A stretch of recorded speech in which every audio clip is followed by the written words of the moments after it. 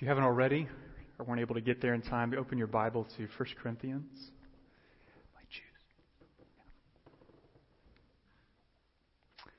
Chapter 10.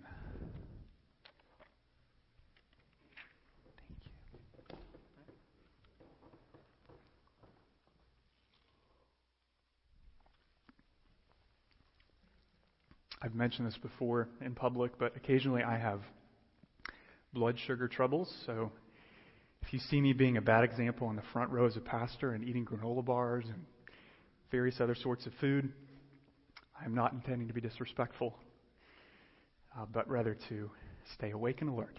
So, thank you for your patience.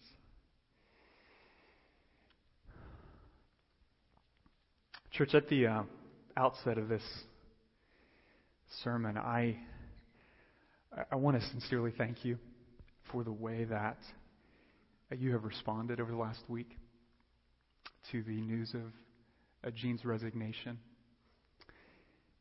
For those of you who are visiting for the first time or were not with us last Sunday, our senior pastor, Gene Emerson, chose to resign last weekend in response to a recent court conviction that raised serious concerns about his public integrity and moral judgment. And given the circumstances, which you can read about in more detail on our website, we continue to remain convinced as an eldership, as many of you all have agreed with us, that accepting that resignation was the right thing to do, as hard as it was. And I want to thank you for the support, the encouragement, and the prayers that you have made for this eldership, these pastors here, and just for our church. I don't know if I have ever gotten more text or emails or phone calls saying, I'm praying for you. I don't know how to thank you enough for that. I cannot thank you enough for that. All I can say is God is answering your prayers. And God is sustaining me, and God is helping us. And many of you were very kind to sign up for what we've been calling Coffee with a Pastor. We've wanted to maintain really close communication through all this. A number of you have come out this week in the evening to ask good questions. You've expressed tremendous mercy and compassion toward Gene and Liz and their family. I want to especially thank you for that. Gene has told me that compared to different challenges that he's gone through, our church has gone through over our 20, 30-year history, the grace that he has experienced from you all this go-around has been utterly amazing. Just amazing. And church, that screams Jesus. That screams the truth of the gospel. And as your pastor, I commend you for that. I know that's a choice you make. It's not easy when somebody you trust or love steps down and your trust is shaken, but the choice that you have made to continue to pray for him, be gracious to him, pleases the Lord. And I want to thank you for that. A couple different forms of counsel have come my way through these coffees with the pastor. Just to keep you up to speed. First, many of you have been very kind to help us think through what can we learn from this kind of situation where a senior pastor resigns, so that God forbid it would happen in the future, but that we're even more prepared. You know, you really cannot anticipate things like this coming up. I certainly didn't. This was not on my strategic plan for 2015. Trust me.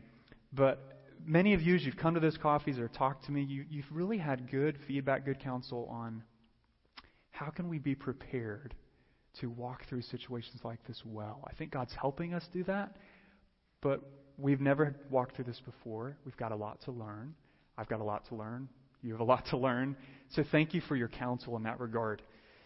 The second thing that's come out on those coffees and just conversation with many of you that's really struck me is you have been asking, Matthew, what is God doing in all of our hearts through this? That's a very insightful question. Because if we believe what we've always preached, namely the church is not built on a man, on Jesus, then a situation like this isn't just about Gene. It's about us. Did you believe that? It's about us. And many of you have shared with me this week that regardless of what Gene did or didn't do, the simple fact that a long-standing public leader here would have to step down has put the fear of God in your hearts. You know, I've heard statements like, if Gene could get caught up in a situation like this, who's to say that I won't? You ever felt that? I mean, trust me, I've wondered that. I thought, Lord, do I have a target on me now?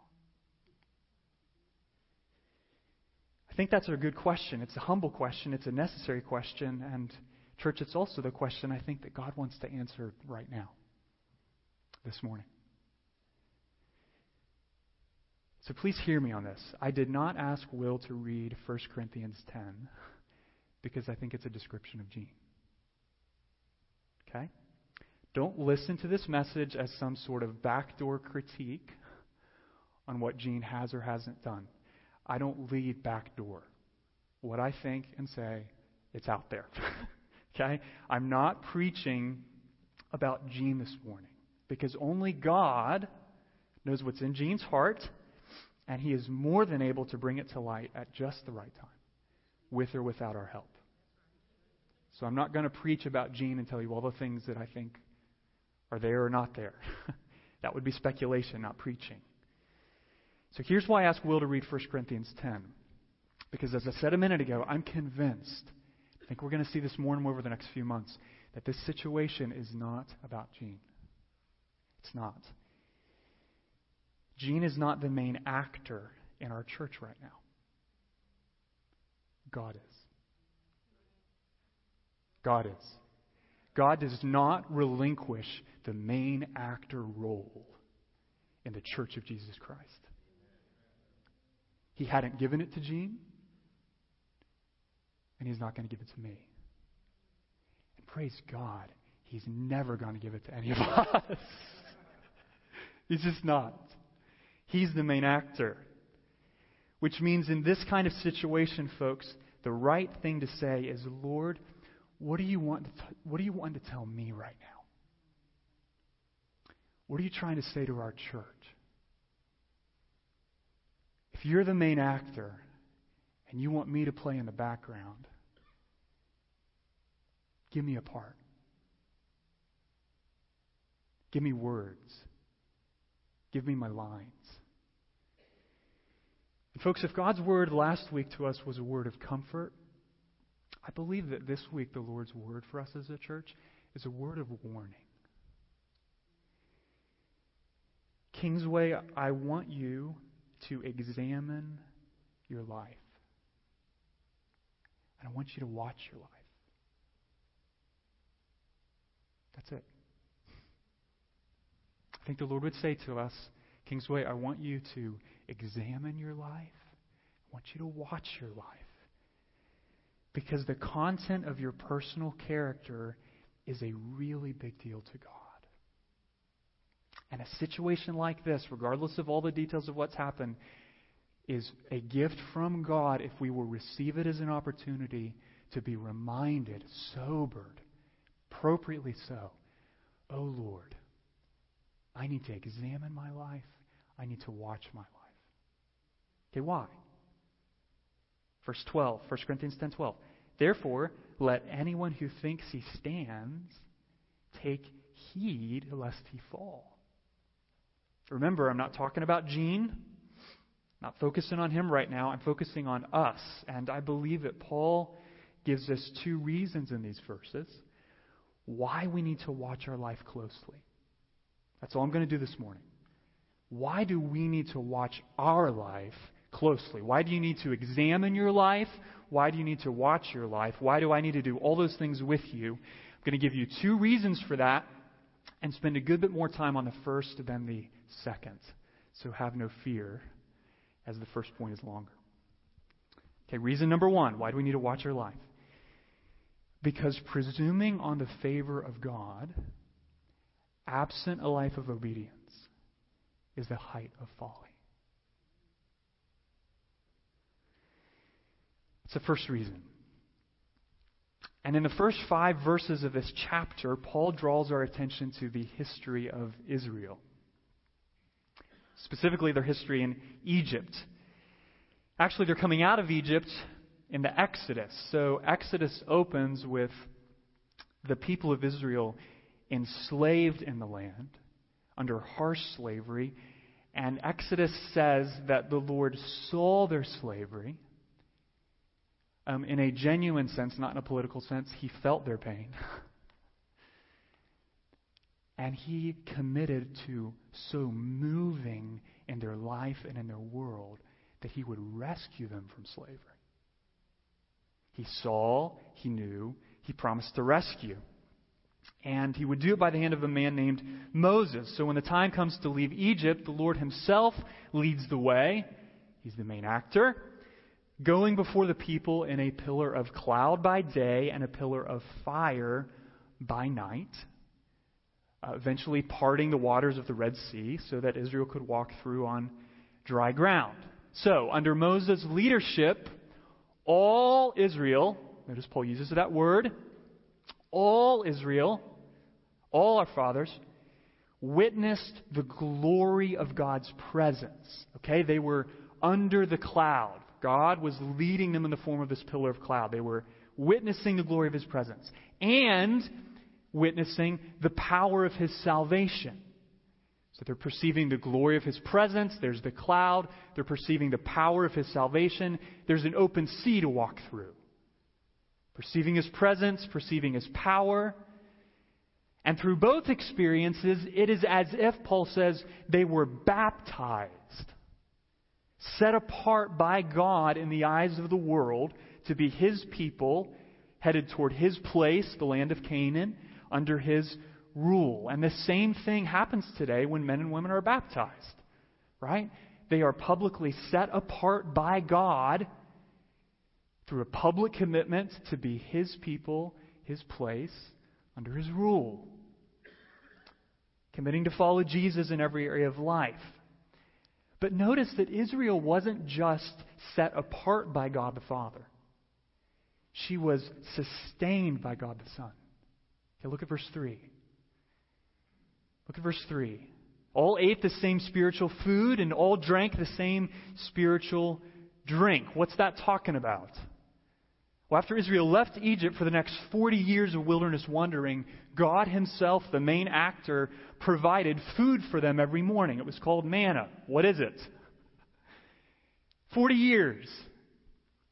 And at several points when they ran out of water, God Himself, the main actor, caused water to flow out of a rock in the desert. They had food to eat. They had water to drink.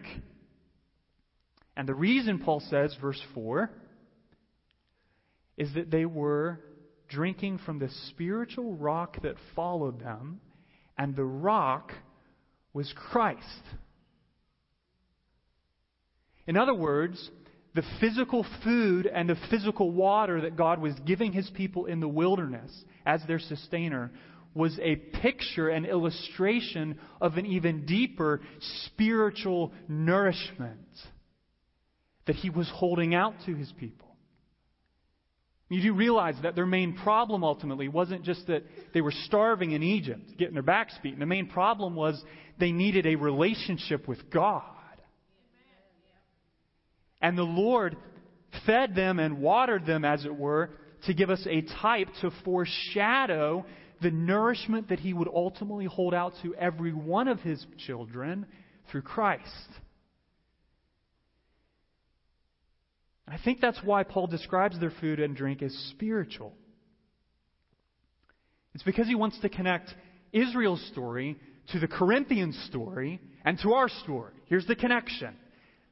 Later in chapter 10, Paul refers to the gift of communion, or the Lord's Supper, saying, the cup of blessing that we bless, is it not a participation in the blood of Christ?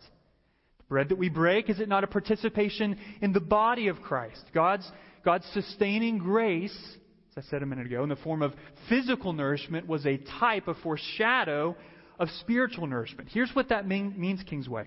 When we share the Lord's Supper, we're going to do that later this morning, we are not merely digesting physical food. We certainly are doing that. Nor are we merely looking back on what Jesus did as if this is some sort of birthday celebration or anniversary celebration or milestone marker. We do those things, but we're not merely doing those things. Something else is taking place. We are being spiritually nourished. We are receiving an assurance in our hearts from God that there is good hope and good help in Jesus.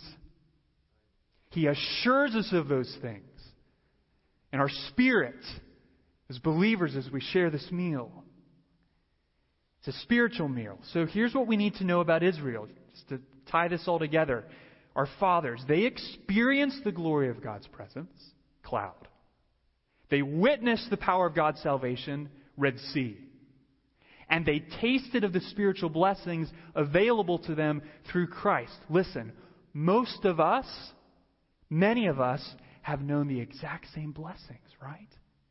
Right? We have experienced God's presence in different ways. Even if you're not a Christian, maybe there's just a time in your life something was going down, you were alone, whatever, and you just thought, whoa, I think like God may be real. You experienced His presence. Many of us have witnessed God's power. If you're a Christian, you bet you've witnessed God's power. God has taken you out of the land of darkness into the land of light where you knew your need for Jesus and could trust Him. But even if you're not a Christian, maybe you've seen God provide or you've experienced His care in different ways. You got some money you didn't see coming. You just thought, thank you, man, upstairs or whatever. You've sensed that. Many of you have even been baptized. Right? If you remember this church, you have to be baptized. You made a public commitment, set apart to follow the Lord. Many of us have known the same blessings Israel experienced. So now look at verse 5.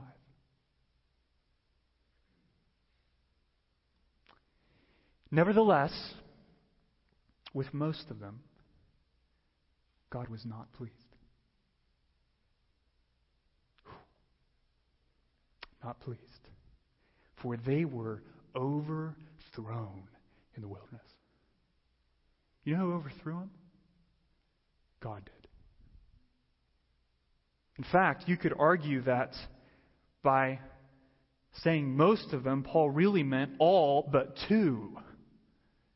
Numbers 14, God declared that of the roughly 600,000 adult men who left Egypt, saw His presence, witnessed His power, tasted of nourishment in Christ, all but two were going to die.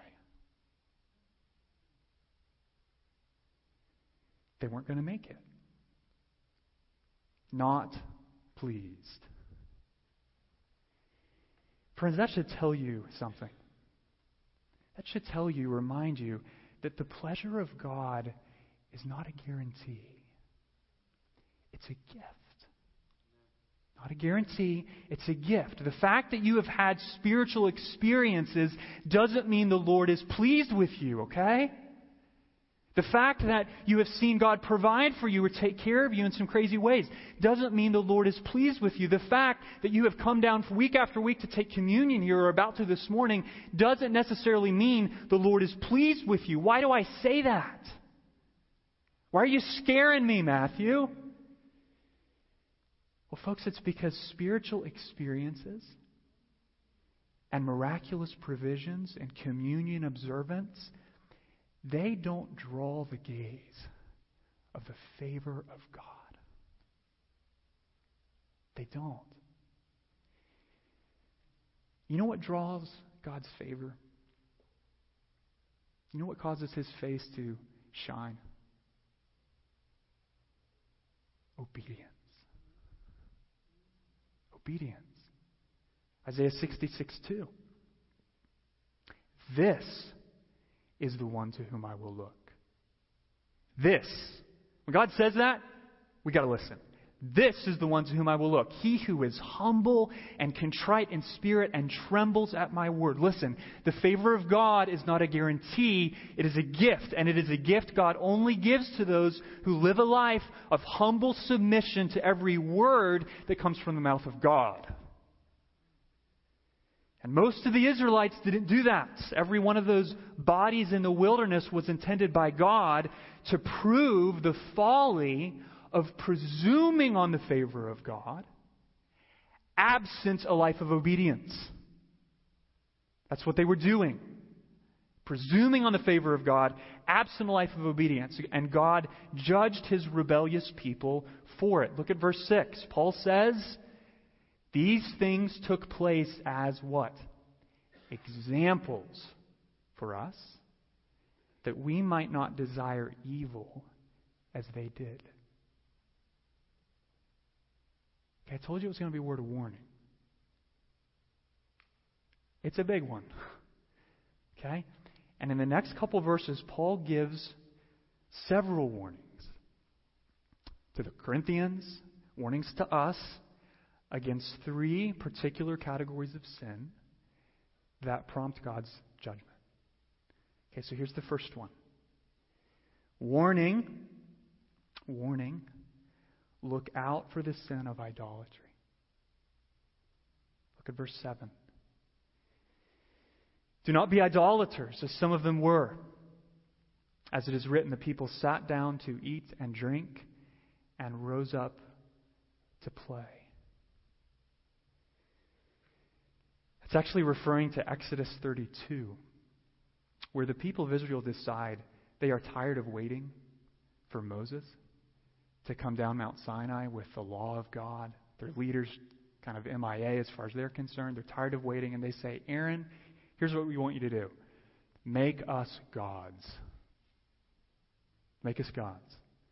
So Aaron makes a golden calf. He makes an idol. He makes an altar to go in front of it. And in Exodus 32:6, we read, and they rose up early the next day and offered burnt offerings and brought peace offerings to the idol. And the people sat down to eat and drink and rose up to play, which in context has serious sexual overtones. And that example from Israel's history was exceedingly relevant for Corinth. Exceedingly relevant. Okay, here's why. The Corinthians were surrounded by pagan temples. Surrounded. Idolatry was rampant, and it was customary, even socially expected, that you would participate in these cultic feasts at the temples. And that you would eat all sorts of meat in the marketplace that had been sacrificed to idols. You should also know that these cultic feasts often included serious acts of ritual prostitution. It's a big deal. And joining in those celebrations was a real temptation for the Corinthians. But here's where we need to be honest. We may not have pagan temples next to this building. I have yet to find one. But, folks, do we not fall into the same sin of idolatry? Whenever satisfying my desires or my demands or my preferences or my wishes becomes more important than pleasing God. I do that. We do that. We can turn anything, even good gifts from God like money and sex and children, into idols. And you know that something, even a good thing, has become an idol when we are willing to sin to get it. That's how you know. When having obedient children becomes so important that you're willing to verbally abuse them, gentlemen, into submission. Or when experiencing sexual fulfillment becomes so important that you're willing to troll Facebook after your spouse has gone to bed. or when a savings account is so important that you're unwilling to be generous toward a friend or a family member in need. Okay, what's that revealing? It's revealing idols. And here, please listen to this. Here's what's so sobering about Israel's sin of idolatry in Exodus 32.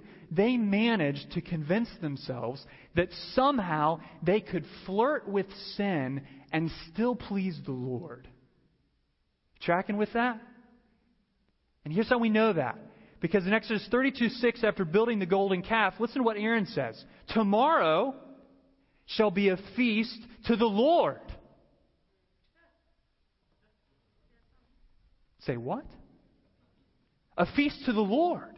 Okay, translation. We can eat and drink and play around sexually and still please God. I can hold on to my money, do what I want with my money, and still please God. I can whoop my kids into submission like, you better well they owe it to me, and still please God. I hope that sounds uncomfortably familiar. Because we do that. But it never works, folks. It doesn't work. And here's why. Because there can be only one God on the throne of my heart at a given time. I mean, I'm tempted to put it. I mean, it's like if this stool is my heart, and there's a throne on my heart, I mean, I'm a skinny guy, so maybe we could try it, but you really can't fit two men on this stool. You can't. It's like your heart. You can only have one God on the throne of your heart at a given time. You can't have this worshiping the one true God while you're worshiping an idol. Or as Jesus said, you can't serve God and money. You can't play both sides of the fence, folks. You cannot presume on the favor of God absent obedience. The first thing we've got to be warned against is the disobedience of idolatry. Look out for the sin of idolatry. Here's the second. I've got three categories. Here's the second. Verse 8. Look at that. We must not indulge in sexual immorality, as some of them did. And 23,000 fell in a single day.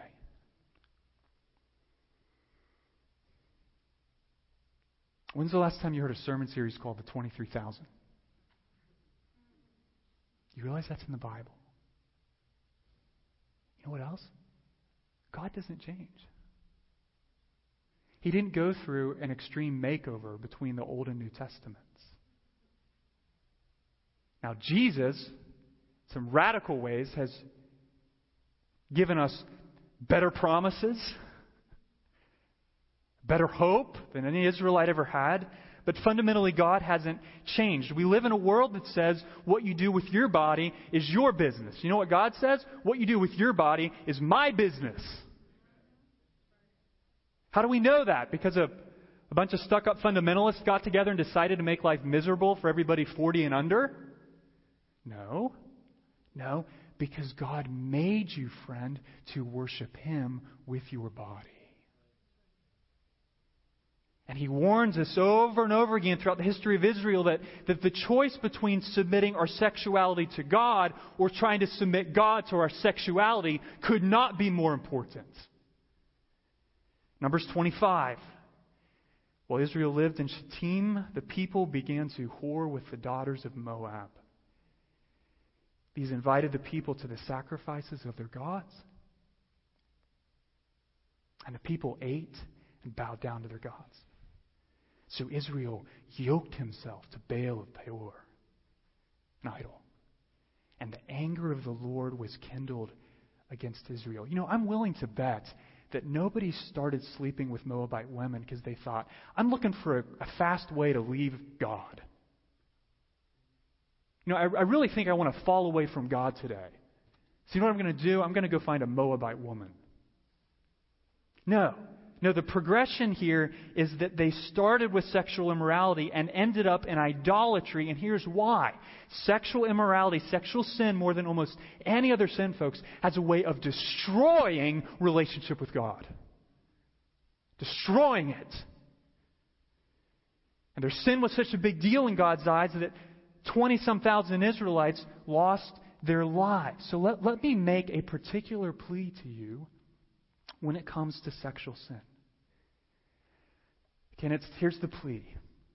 Obeying God with our bodies is not about keeping our big toe on a line called purity.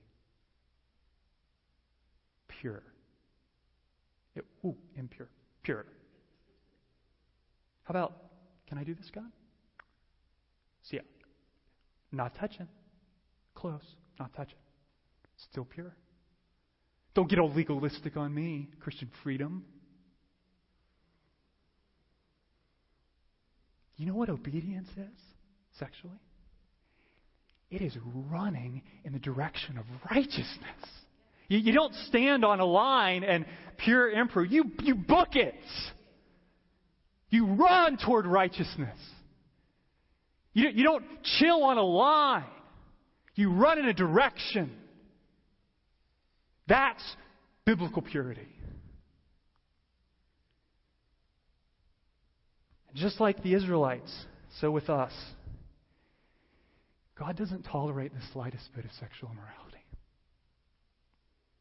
Because He doesn't change. He's not less serious about sin now than He was in Numbers 25. Do you realize that? So don't presume on His favor if you're living in sexual sin or flirting with sexual sin. Unless you repent, if you persist in disobedience, you're going to experience God's judgment. He is too jealous for His glory to do anything but that. We've got to look out for idolatry. We have to look out for sexual immorality. Here's the last category. Last category. Warning. Look out for the sin of impatience and grumbling.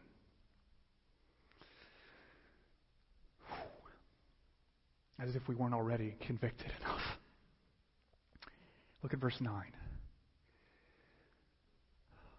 We must not put Christ to the test, as some of them did, and were destroyed by serpents.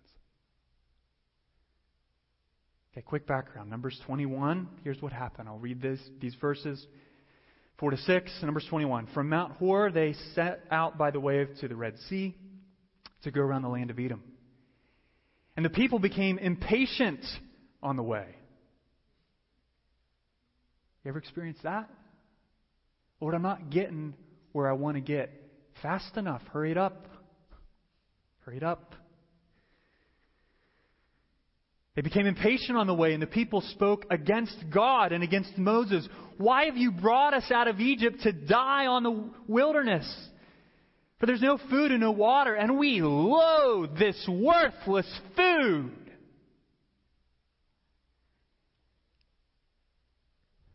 Then the Lord sent fiery serpents among His people, and they bit the people, so that many people of Israel died.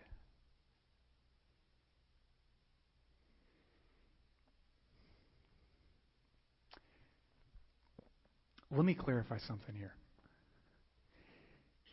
With this example that applies to the others, okay? Just because an Israelite died as a consequence of their sin does not mean they failed to inherit eternal life. Doesn't mean that. Eternal life isn't something we earn. It's a gift of God. It was a gift from God back then. Remember I said He didn't go extreme makeover. It was a gift from God back then. And folks, it's a gift from God today. Freely given to all who trust Jesus as their Savior. But here's what the Bible also teaches us over and over and over again. Thing one, genuine saving faith always reveals itself in a life of consistent obedience. Always. Jesus is not a get-out-of-jail-free card. Jesus is a Savior. And if you have been saved by the Savior, you are a different person, namely a new creation. It's that big. Which means you cannot claim to have saving faith. You cannot presume on the favor of God absent consistent obedience in your life. I didn't say perfect. Guys like me need that. Otherwise we spin into condemnation. Consistent. A pattern. And the second thing I would add here is that just because you have the gift of eternal life doesn't mean that you will escape the consequences of your sin and disobedience in this life. He's not a get-out-of-jail-free card for consequences. Just think about it. As a parent, if you never gave your kid consequences for disobedience, would that be loving? No, God's the same way. Jesus doesn't get rid of our consequences. And even for a Christian, there are many cases where unrepentant sin results in death. Would you realize that?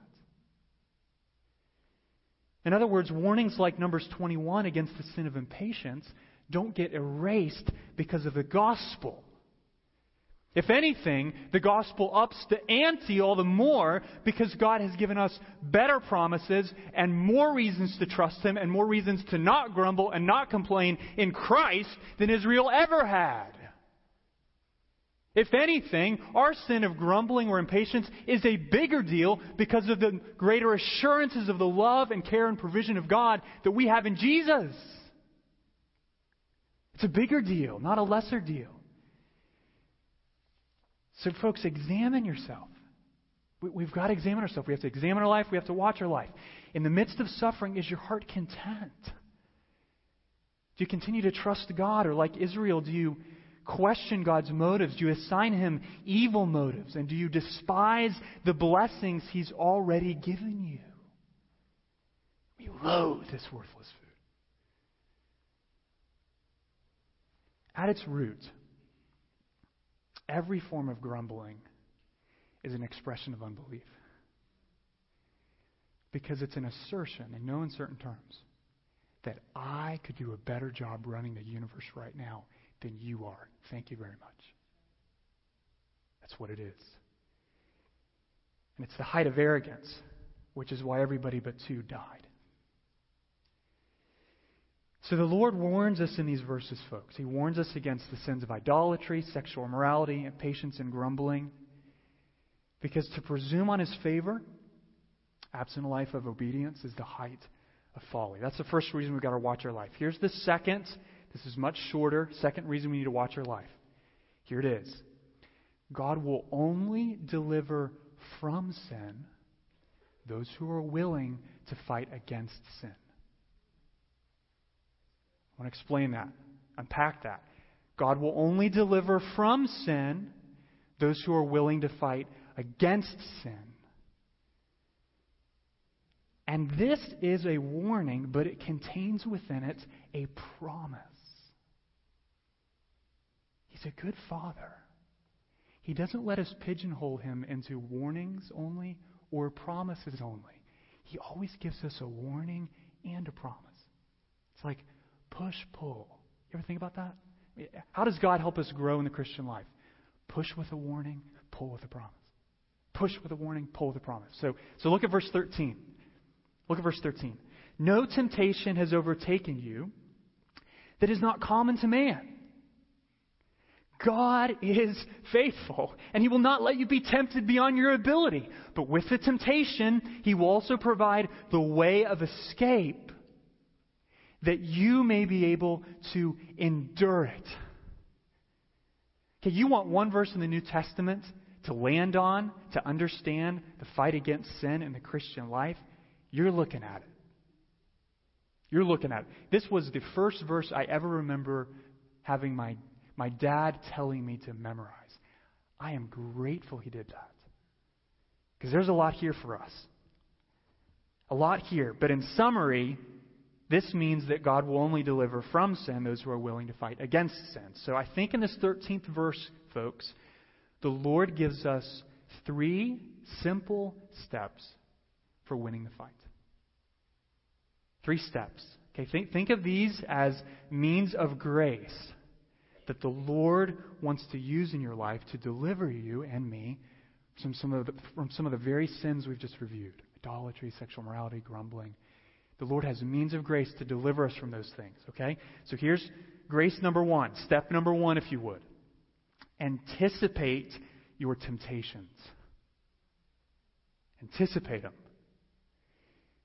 What does Paul mean when he says that every temptation you or I ever face is common to man? Well, he means that our temptations are predictable. Now, let's just think about this. You know, I've been in situations, I'm sure many of you have, where you feel like you're just kind of going on your merry way, and suddenly you just sin all over the place. For me, a good example of that would be I pull in the driveway after work. Maybe I'm a lot later than I should have been. I'm worn out. I'm tired. I walk in and, hey, did you finish the budgeting, paying those bills last night? Oh, why don't, babe, can we wait on that? Why do you have to bring that up? Hey, Ethan, be quiet. I can't hear Mom. Just start sinning, yelling, grumbling. I mean, you guys, you're tracking. You're tracking. And it can feel like, man, where did that come from? I mean, I just finished a meeting where people are like, we love you, Pastor. I wonder what they think now. Where did that come from? Well, maybe I didn't see it coming. But you know what? If I had anticipated my temptation, if I had stopped to examine my heart, watch my life when I pulled into that driveway, folks, I would not have been surprised. Would not have been surprised. It's a long day at the end of a long week. I'm dog tired. I feel peaceful, but really I'm just numb from exhaustion.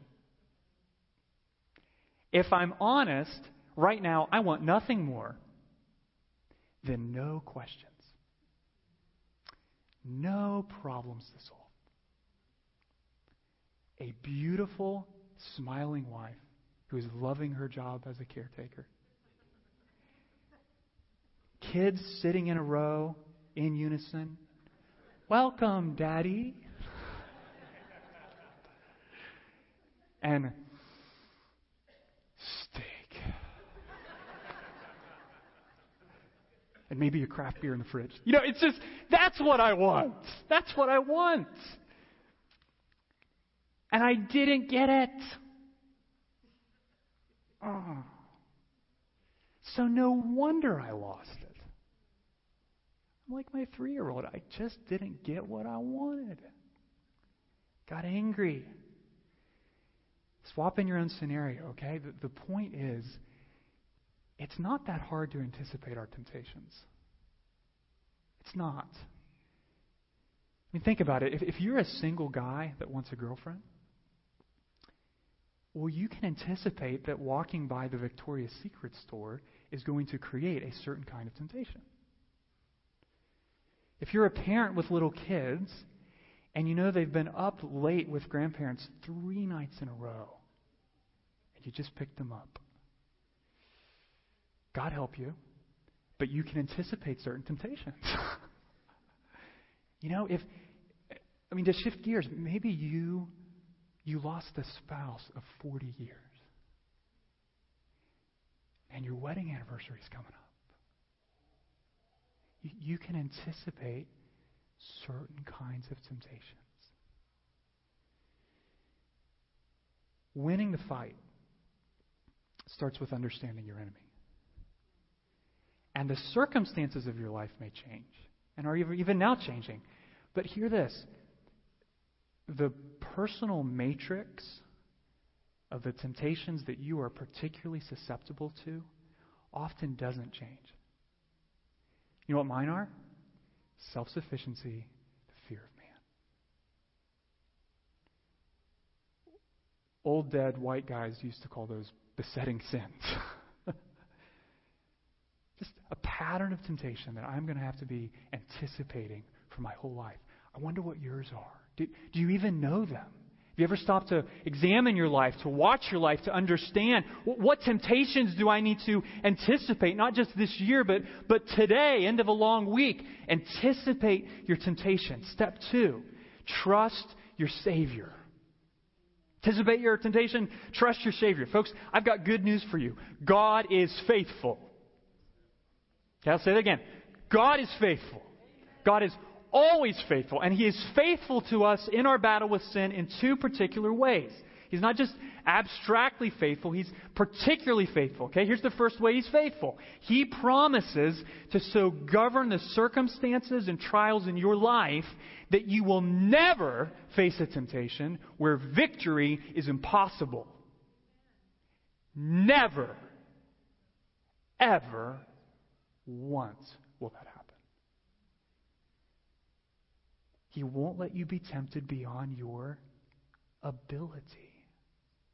Isn't that interesting? I almost would have expected Paul to say, He won't let you be tempted beyond God's ability. And say, well, if you're a real Christian, well, then you would be relying on God's power, not yours. And so your ability to resist temptation would be as infinite as God's. But He doesn't say that. He says, not let you be tempted beyond your ability. You know why He says that? Because God knows you. God knows us. He made us with limits. He made you with certain abilities to resist sin that maybe somebody else doesn't have in the same way. Personality can change that. Life experiences can change that. But the point is, God knows our strengths. He knows our weaknesses. And there are temptations that He will reserve for mature Christians that He will spare a new Christian from. Because He knows your ability. He knows your ability. Which means you shouldn't freak out when you watch somebody else fall into sin or temptation and you think, good God, if I confront that, I am sunk. You know what I would say to that? You probably are. But guess what? God knows that. And He's going to be faithful to you. You're never going to experience the temptation beyond your ability. Okay, here's the second thing. Second way God's faithful. He promises to so govern the circumstances and details of your life that you will always have a way of escape. It'll never be beyond your ability, and you'll always have a way of escape. Okay, please hear me on this point. This is very important, especially if you feel like you've been stuck in the same sin for decades. Okay, I'll say it this way. Yesterday's sin does not change today's escape. It doesn't. You can have a train of sin wrapping around the earth in length. And it doesn't change the fact that today, brother or sister, faithful God is holding out a way of escape for you. Yesterday's sins don't take away today's escapes. And here's where we just need to be humble and honest. Be humble because we need help. We need help. I can be staring a way of escape in the face and totally not see it. I mean, blind as a bat. Way of escape? No! No ways of escape around here. Hey, did you look right there? Oh. I need brothers to do that for me. You need sisters to do that for you. We need help to perceive ways of escape. And then the second thing we need help to is to actually take it. At risk of stating the obvious, God doesn't say whenever the temptation comes, He will rescue you from it before you even realize it is upon you. No, what does He say? Our rescue is active. It's not passive. God is faithful, and He will express His faithfulness to you by always creating a way of escape that you can take. Fighting sin as a Christian isn't this passive let go and let God. It is so trusting the faithfulness of God that we are willing to express our trust in Him by taking the way of escape.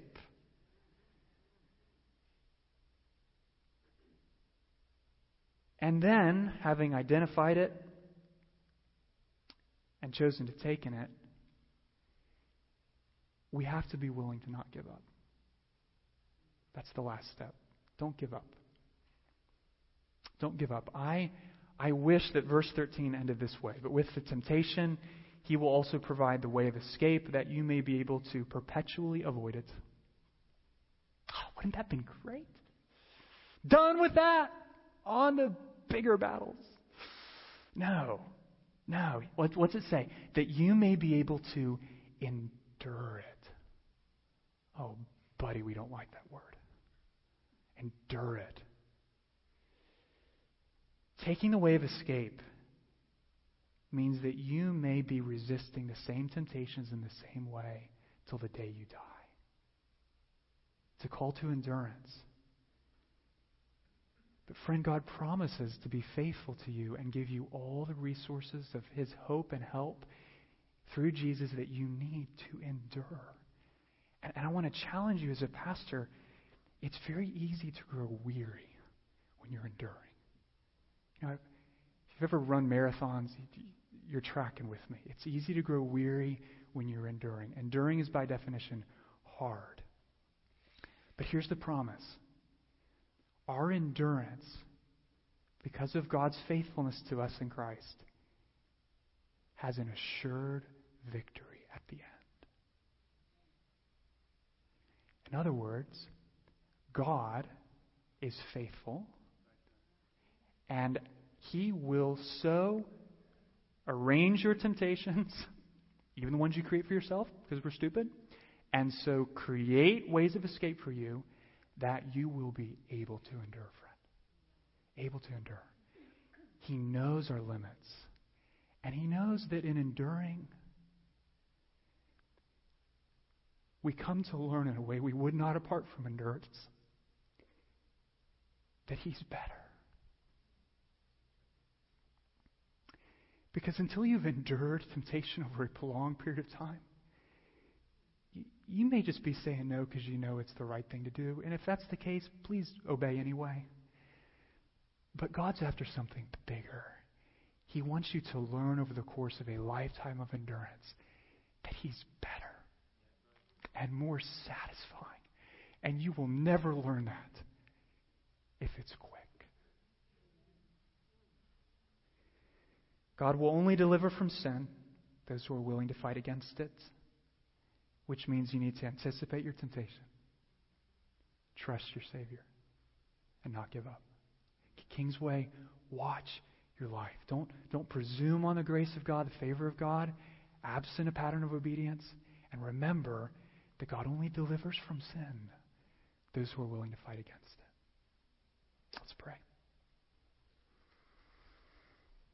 Oh Lord, this is a big word. There's a lot in here. I've said much. We've listened much.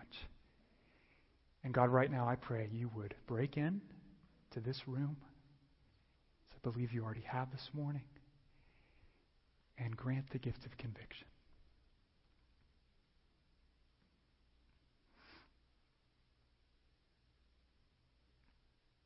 I pray right now for conviction.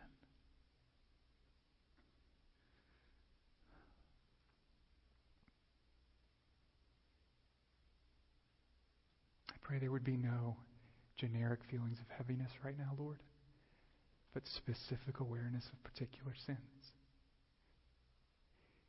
That we might confess our sins and find you faithful and just to forgive us our sins and to cleanse us from all unrighteousness. Lord, we need you. And I pray as we sing these songs and with the Lord's Supper that you would continue to speak, to convict, and to encourage. Amen.